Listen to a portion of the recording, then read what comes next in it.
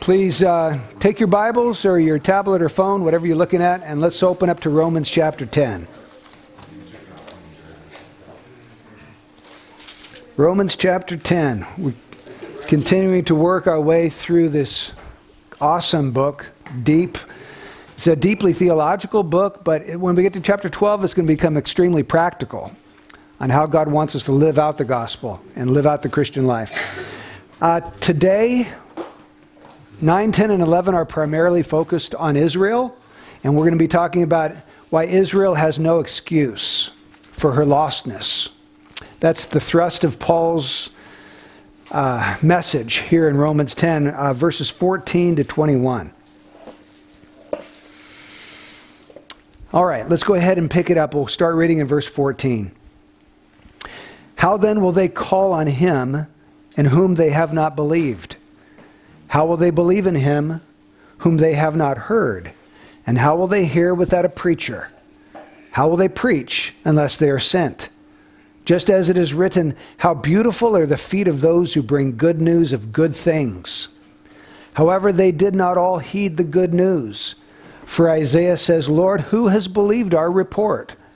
So, faith comes from hearing, and hearing by the word of Christ. But I say, surely they have never heard, have they? Indeed they have. Their voice has gone out into all the earth, and their words to the ends of the world. But I say, surely Israel did not know, did they? First Moses says, I shall make you jealous by that which is not a nation. By a nation without understanding will I anger you. And Isaiah is very bold and says, I was found by those who did not seek me. I became manifest to those who did not ask for me. But as for Israel, he says, all the day long I have stretched out my hands to a disobedient and obstinate people. Lord, shed light on this passage of Scripture and help us to see the implications for our lives today. In Jesus' name, amen. Here in Romans chapter 10, Paul is trying to help us understand why Israel didn't believe in Christ. He starts us way back in chapter 9. Verses 1 to 3, where he says that he has great sorrow and unceasing grief in his heart. Paul's grief-stricken. There's this heart sorrow for his fellow Israelites who were not believing in Christ. Most of Israel had rejected Jesus Christ, and they weren't believing on their Messiah when he had came. And Paul's trying to figure out, how can this be? Why did this happen? What are the reasons for Israel being lost? And we know Israel is lost because Paul said that he could wish that he were accursed and separated from Christ for them, meaning that Israel is accursed and separated from Christ.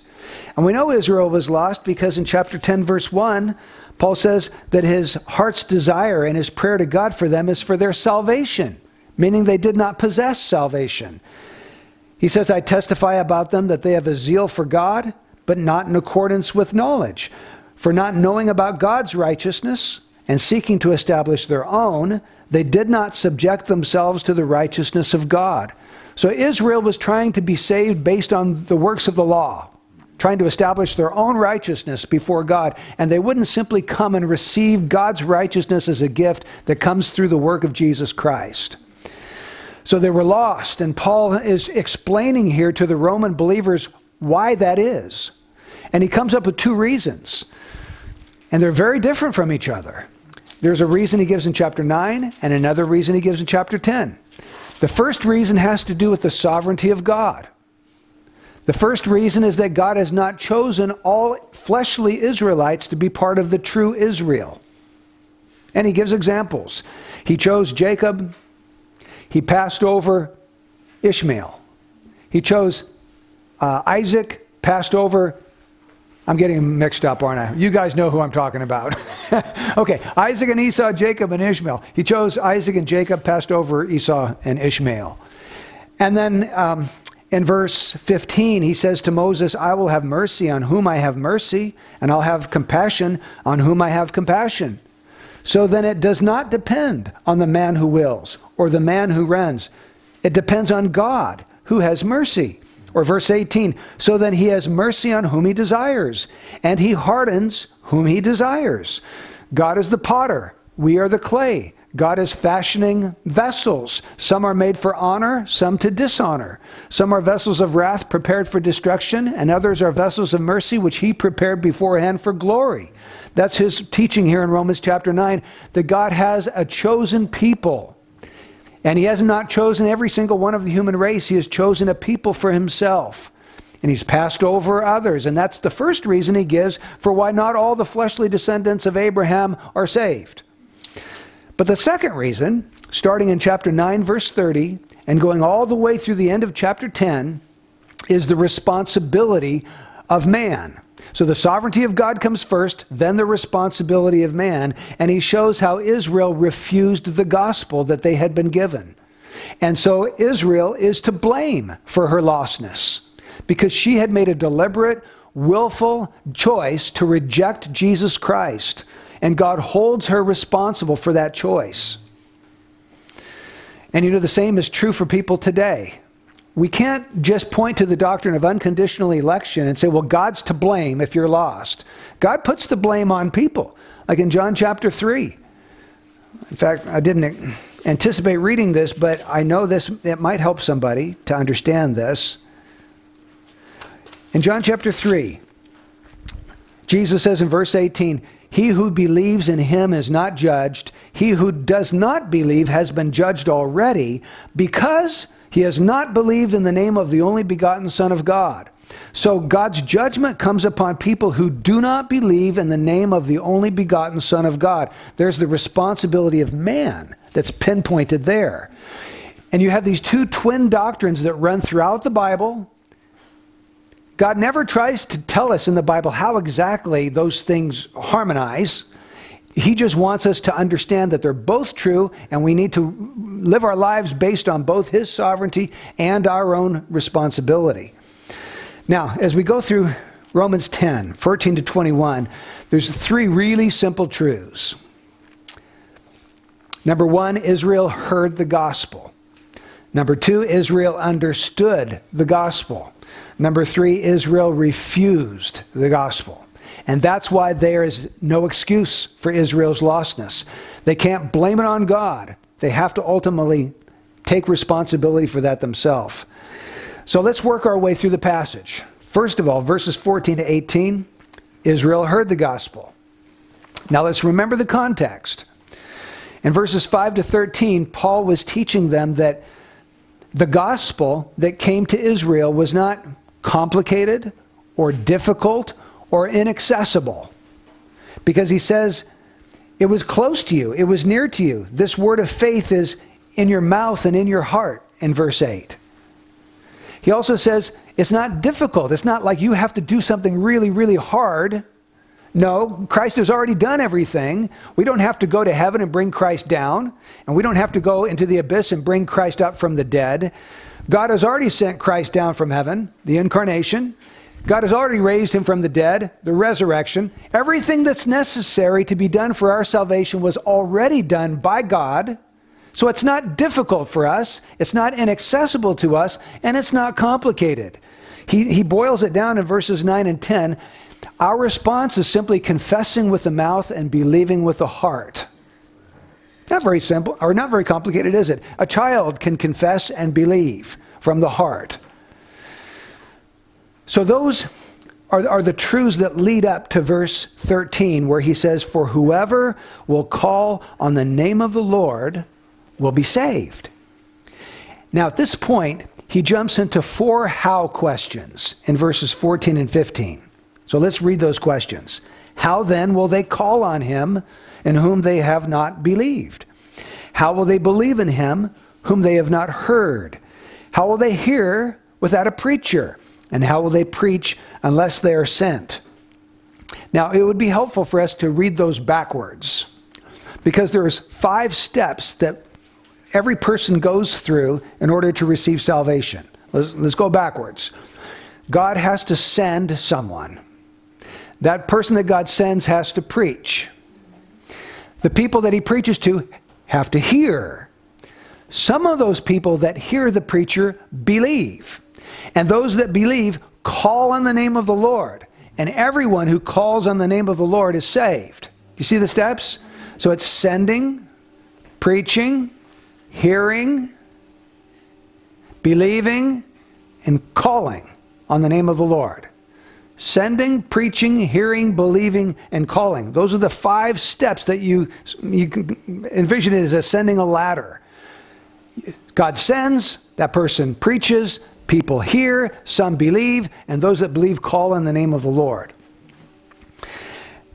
Now, perhaps Israel was not at fault for not believing because maybe they never heard.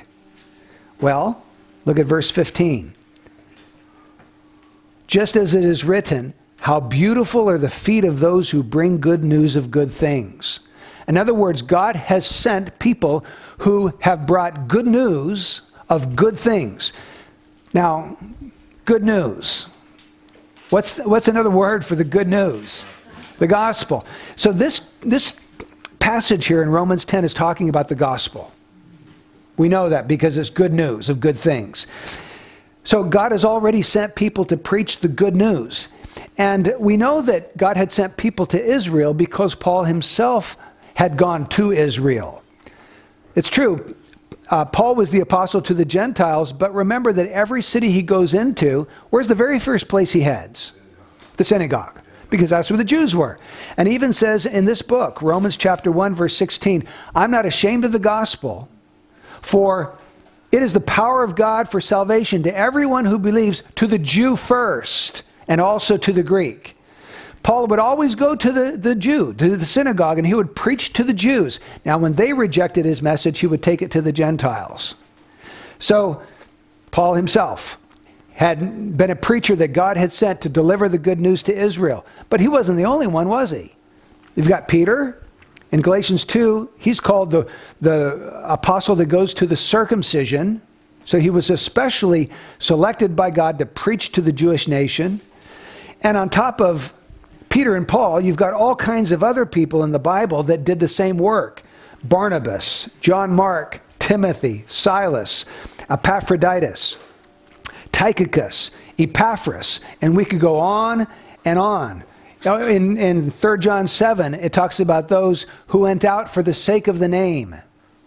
So John speaks about people who are going out, missionaries and church planters and Christian workers who are going out for the sake of the name of God to deliver this gospel message.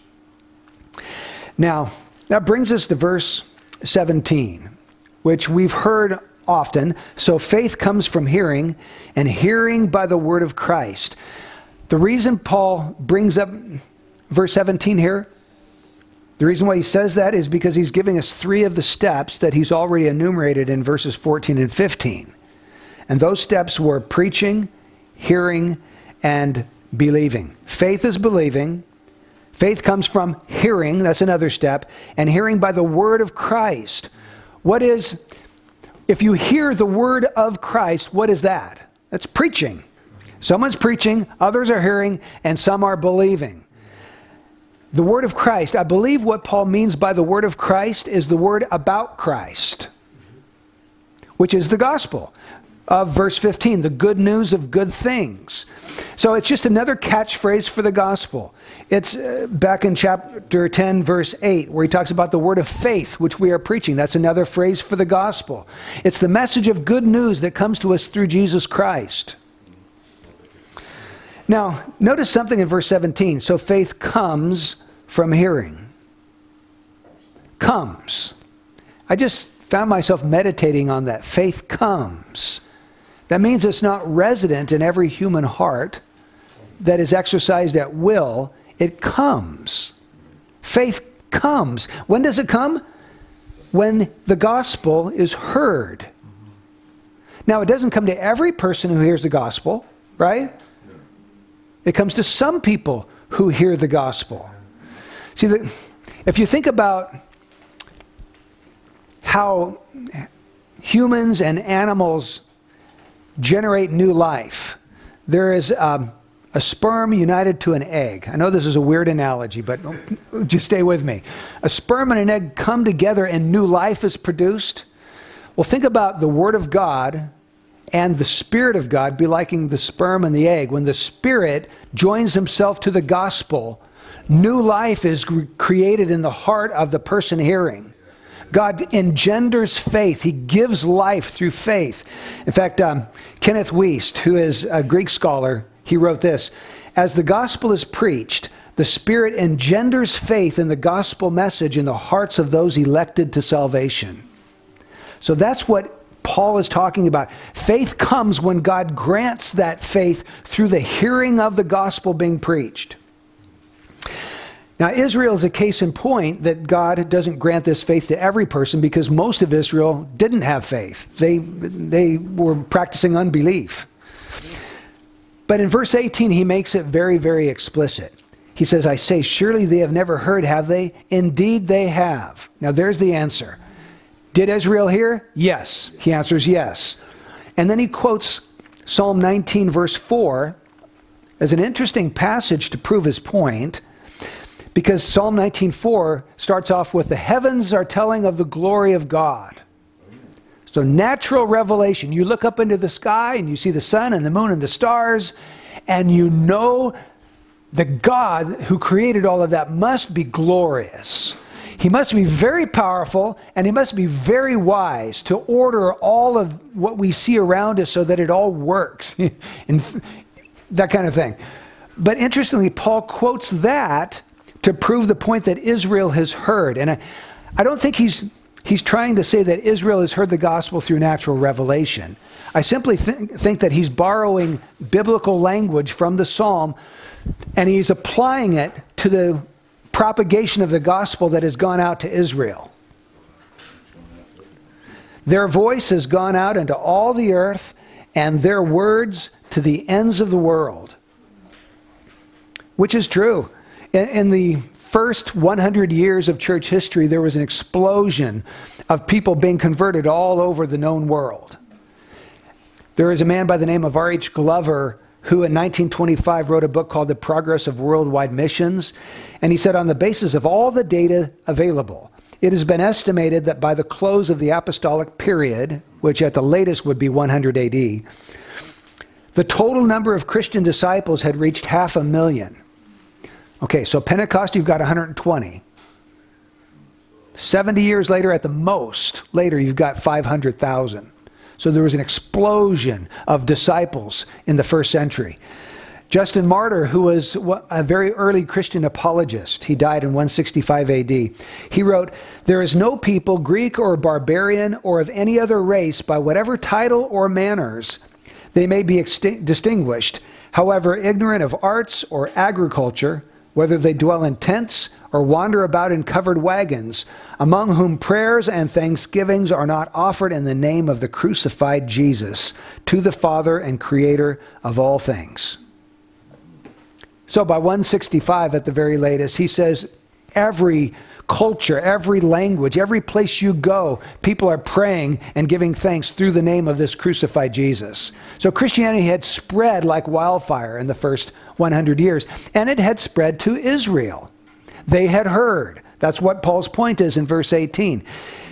And we even know that because when Paul wrote to the Colossians, he says some pretty remarkable things there in the first chapter. He says in verse 5, the gospel which has come to you, just as in all the world also it is constantly bearing fruit and increasing. So the gospel has come to you just like it's come to everyone throughout all the world. And he's writing, this is the book of Colossians, maybe 66 AD or so. Paul's in prison in Rome when he's writing it.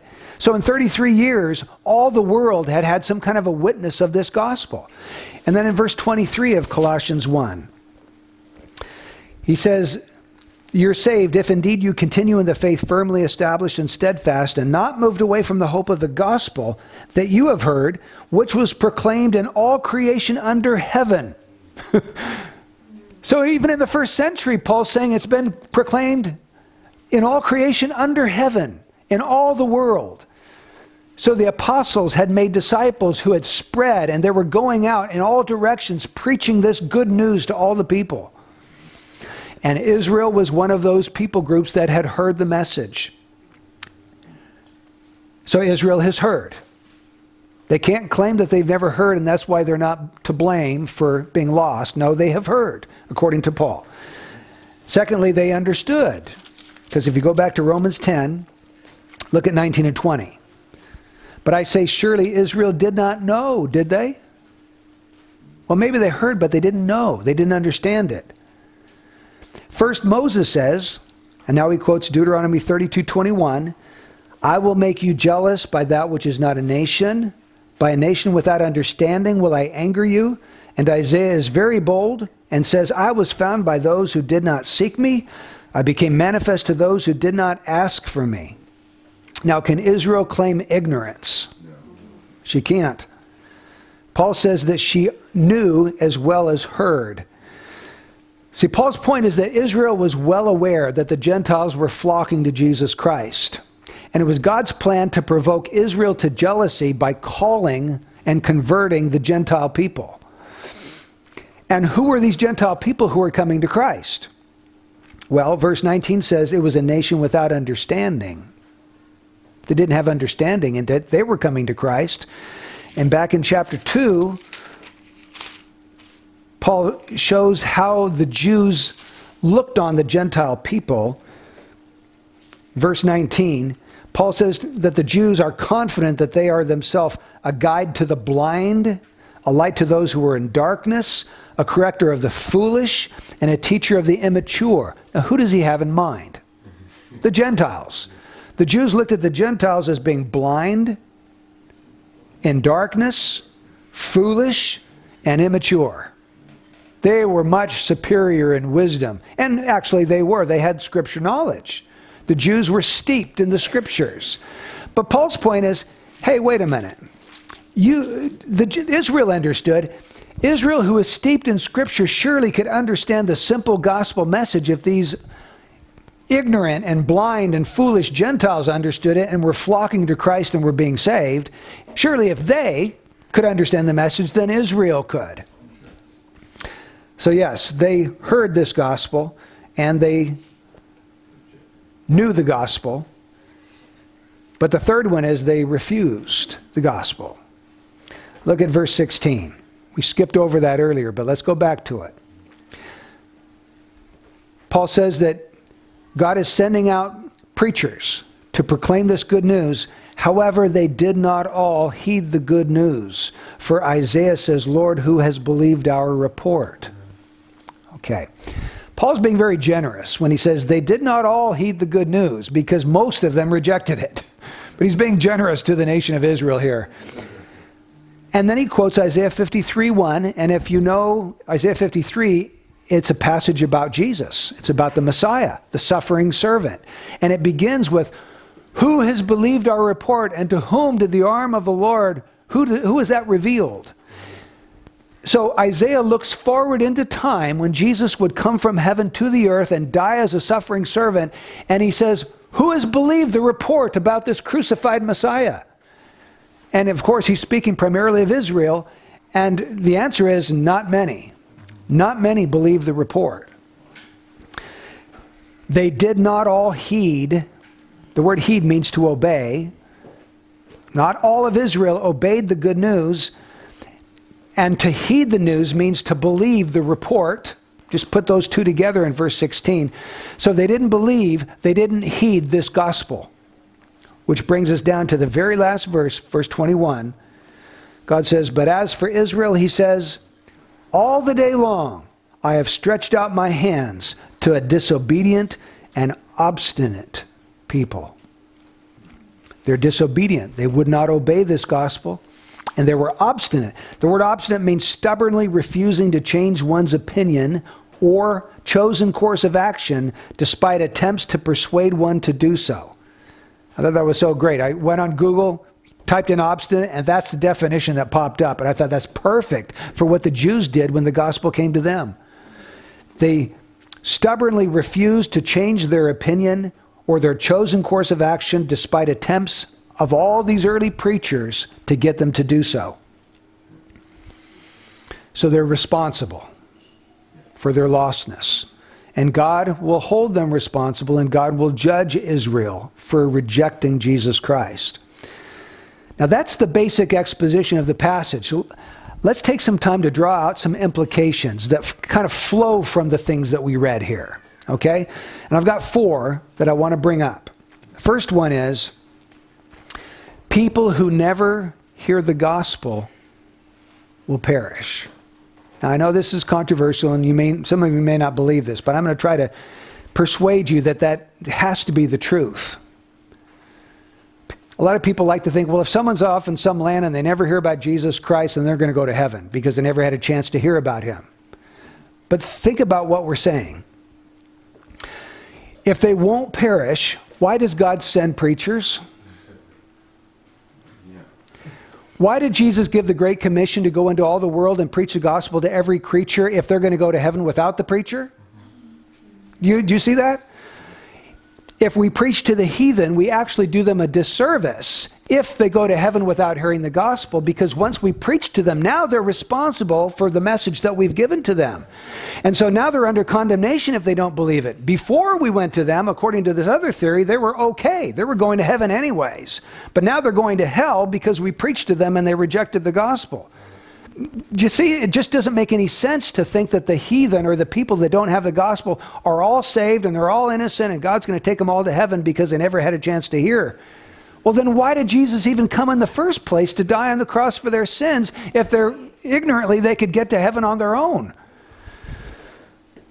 It also means that when we send missionaries out that that we are squandering millions and millions of dollars sending missionaries that aren't necessary for people to go to heaven, because if we just leave them alone, they're fine as they are. So we're wasting millions of dollars, and we're sending out thousands upon thousands of missionaries around the world that are just wasting their life and their time and sacrificing everything to bring a message to people that leads many of them to condemnation, whereas before, according to this other theory, they were fine. You see, there's just overwhelming evidence in my mind to prove that it doesn't matter if they've never heard the gospel, they're lost. And that actually matches what I see in Scripture, because Scripture talks about there being 2 representatives, Adam and Christ.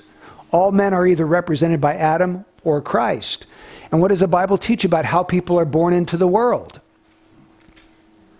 They're born dead in trespasses and sins. They're born by nature children of wrath. They don't have to reject Jesus to be lost. They're born lost. They're already born lost. That's why someone's got to take the gospel to them, because they're lost. And only the gospel can bring salvation to them. Do you see the immense importance of Christian missions?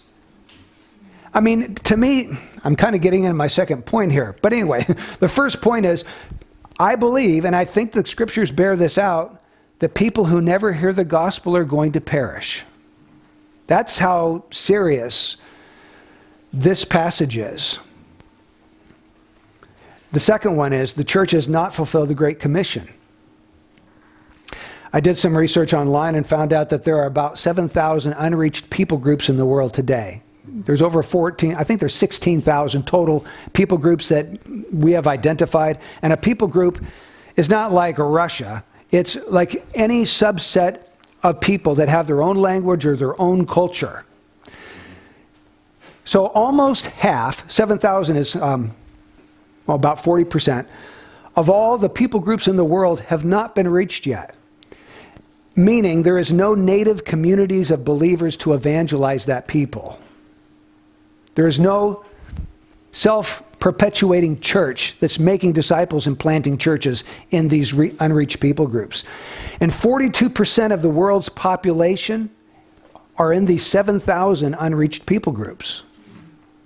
So almost half of the world are in these unreached people groups. And isn't that tragic that after 2,000 years, Jesus told us 2,000 years ago to preach the gospel to every creature, but yet here we are 2,000 years later and there's still almost half of the world's population that's in an unreached people group without a church that can bear witness to the truth of the gospel to them. And that's why, folks, mission is important. That's why it's the job of the church to get the Great Commission accomplished. That's why we need to either go or send people to reach the people that have never heard the gospel. Can it be right that we would only think of ourselves here in the United States And we ought to think about our neighbors and our friends and our co-workers and the people that live around us. Yes, we ought to bear witness to them. But we can't ignore that there are millions. Well, say there's 7 billion people in the world. There's about 3 billion people in these unreached people groups that need to hear the gospel to be saved. Can we just close our eyes to that and think, well, that's somebody else's problem? It's all our responsibility to do something. If God hasn't called us to go personally, we can send somebody, we can give financially so that someone has the means whereby they can go, and we can pray for the success of that person on the mission field. And I'm thinking about our dear brother Anthony going this Friday on a trip representing our church. We ought to be behind him. And if he needs money for this trip, we ought to be giving to him, and we ought to be praying for him every day while he's on this trip. And not only for him, but for Dawn and for Joy and for all the other people on this trip. And I would encourage the rest of you to consider in the future maybe going on one of these trips. They go 2 or 3 times a year to get exposed. If you go, you'll come back a different person because you're going to develop a heart for the people that live there. And I know that because we went to China, and that happened to me at China, happened to me in Mexico, happened to me when I went to Belarus. Pray about whether the Lord would have you go on a short-term mission to see what is happening in the rest of the world, and ask him to give you a heart for the people that are out there that are perishing without Christ. I love Bibles for Asia because their objective is to reach these unreached people groups. They're trying to, through technology, make audio tapes of the gospel and the scriptures so that people can hear them in their own language for the very first time. Now, isn't that awesome? That a people group could, for the first time ever, could actually hear the gospel in their own language. And how did we get the privilege of just kind of stumbling upon Bibles for Asia? It so fits the mission of the church and the Bridges mission. It's wonderful that we ought to throw ourselves behind that work and do whatever we can to propagate it and help them reach the unreached peoples of the world. Okay, that was number 2. The church has not fulfilled the Great Commission, and we need to do whatever we can to try to help that come to pass. Throw ourselves into the work. Number 3. Another implication from this passage: people who have heard the gospel are more accountable than those who haven't. Now, Israel was accountable, Israel was responsible, but what about people that have never heard the gospel? Now, I've also already said that I believe that people who never hear the gospel will perish, but they're not as responsible as Israel was, because Israel heard the gospel many, many times and refused it and obstinately rejected it.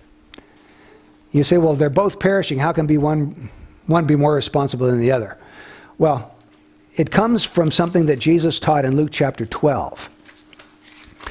And there he's talking about his servants, but he makes a point. He brings out a principle in verse 47 and 48, where he says, "And that slave who knew his master's will and did not get ready or act in accord with his will receive many lashes. But the one who did not know it and committed deeds worthy of a flogging will receive but few."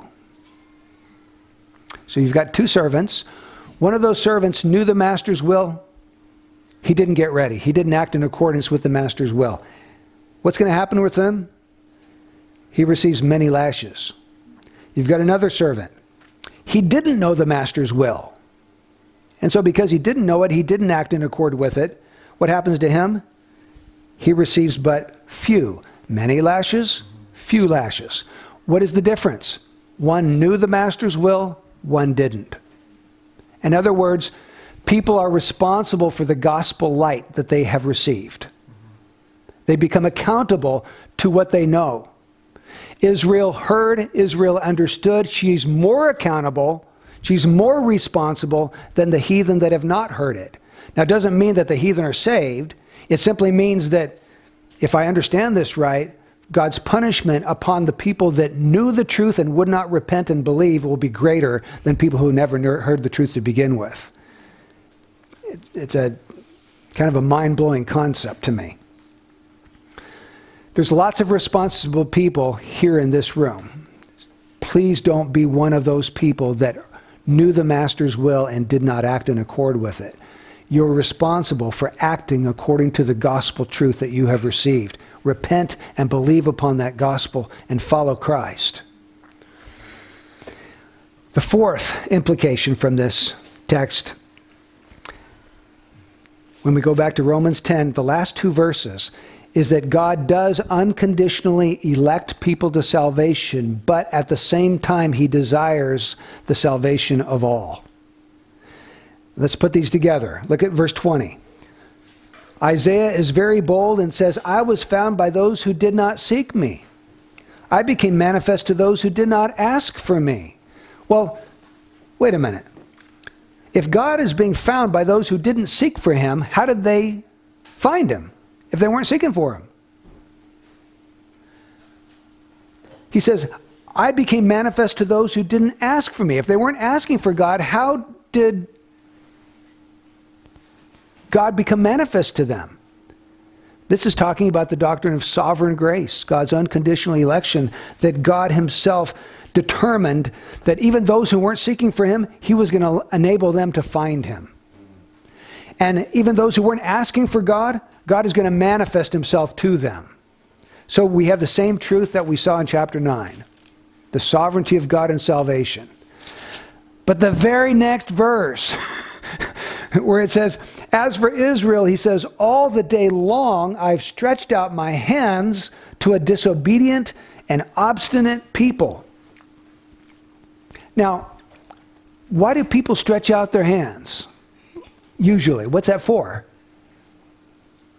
When you get down on your knees and your granddaughter's over there and you stretch out, hit your hands, what are you doing? Come to me. Come to me. I want to hug you. I want to hold you. I want to embrace you. I want you to be in my arms, right? The Lord is holding out his hands, not just for 1 minute. Try holding out your hands like this for 15 minutes. And you'll see how hard that is. Your arms and your muscles are burning. God's holding out his hands all the day long. And that day that he's talking about is a 3,000-year day. All the day long, continually holding out his hands. To who? A disobedient and an obstinate people. How can the same man who wrote Romans 9 and said he has mercy on whom he desires and he hardens whom he desires, how can he say in Romans 10 that God is holding out his hands all the day long to a disobedient and obstinate people? Evidently, it didn't bother Paul in the least. He believed in the sovereignty of God, and he believed in the responsibility of men, and he believed that God desires the salvation of all. Now, to desire the salvation of all does not mean that God has decreed the salvation of all. There is a difference between those two things, but there is still within the heart of God a calling, come. And his calling is real and it's sincere. Come to me, all you who are weary and heavy laden, and I will give you rest. Now, I want to show 3 passages to you where the Bible writers have no difficulty at all going from one verse to the next and talking about sovereignty and then responsibility, and it doesn't bother them. So let's look at those. Matthew 11 is the first one. Look at verse 25.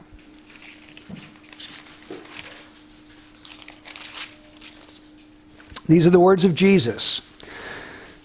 Matthew 11:25. I praise you, Father, Lord of heaven and earth, that you have hidden these things from the wise and intelligent and have revealed them to infants. Yes, Father, for this was well-pleasing in your sight. All things have been handed over to me by my Father, and no one knows the Son except the Father, nor does anyone know the Father except the Son, and anyone to whom the Son wills to reveal him. Who knows, let's see, nor does anyone know the Father except the Son, and anyone to whom the Son wills to reveal him. So who knows the Father, according to Jesus? Those who the Son wills to reveal him. Only those the Son wills, the word wills means chooses, only the one that the Son chooses to reveal the Father to, know the Father. And in verse 25, he hides these things from certain people. So he hides them from some, and he chooses to reveal them to other, in verse 27. And look at the very next verse. Come to me, all who are weary and heavy laden, and I will give you rest. The same Jesus who just got done telling us that God is sovereign and who is saved, invites all. He hides the truth from some, but he invites all. You see it there? And it's like Jesus wasn't worried about it. No, we get worried because we don't understand how that can be. But Jesus wasn't. He just goes from one to the other as though this is completely normal and natural. Okay, let's go to another one. Let's go to John chapter 6.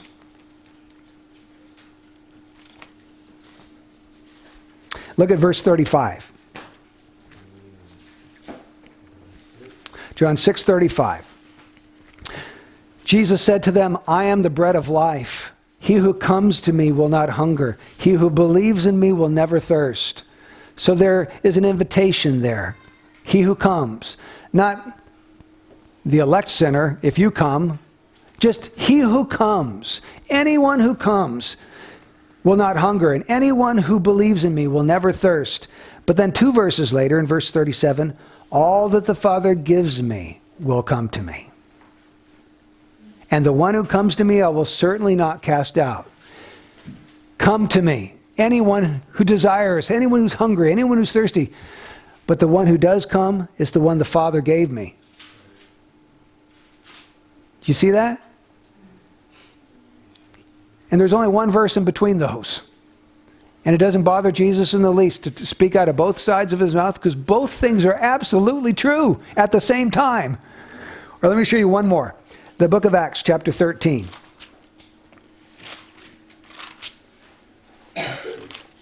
Okay, Acts 13, look at verse 38 and 39.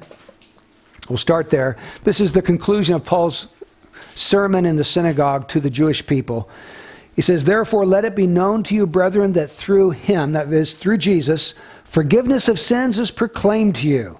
And through him, everyone who believes is freed from all things from which you could not be freed through the law of Moses. So there's a universal invitation.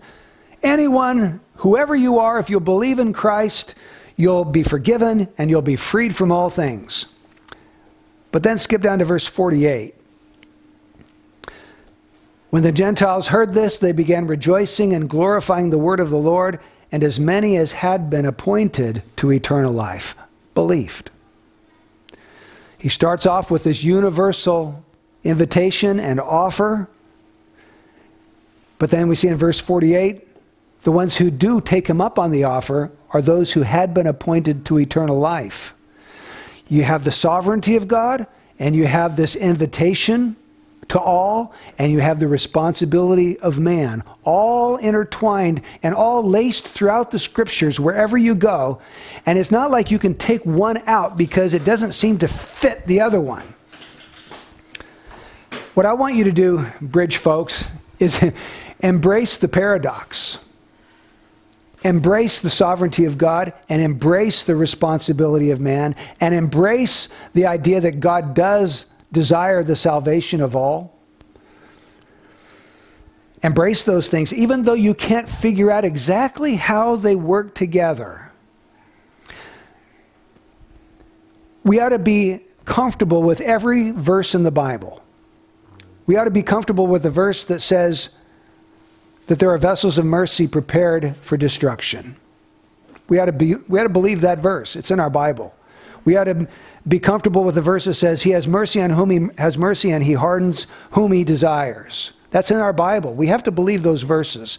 But we should also believe just as strongly in verses like, God so loved the world that he gave his only begotten Son, that whoever believes in him should not perish but have eternal life. And those two truths are not at odds with each other. God knows exactly how they fit. It's our responsibility to believe the word, whether we can completely understand how they mesh together.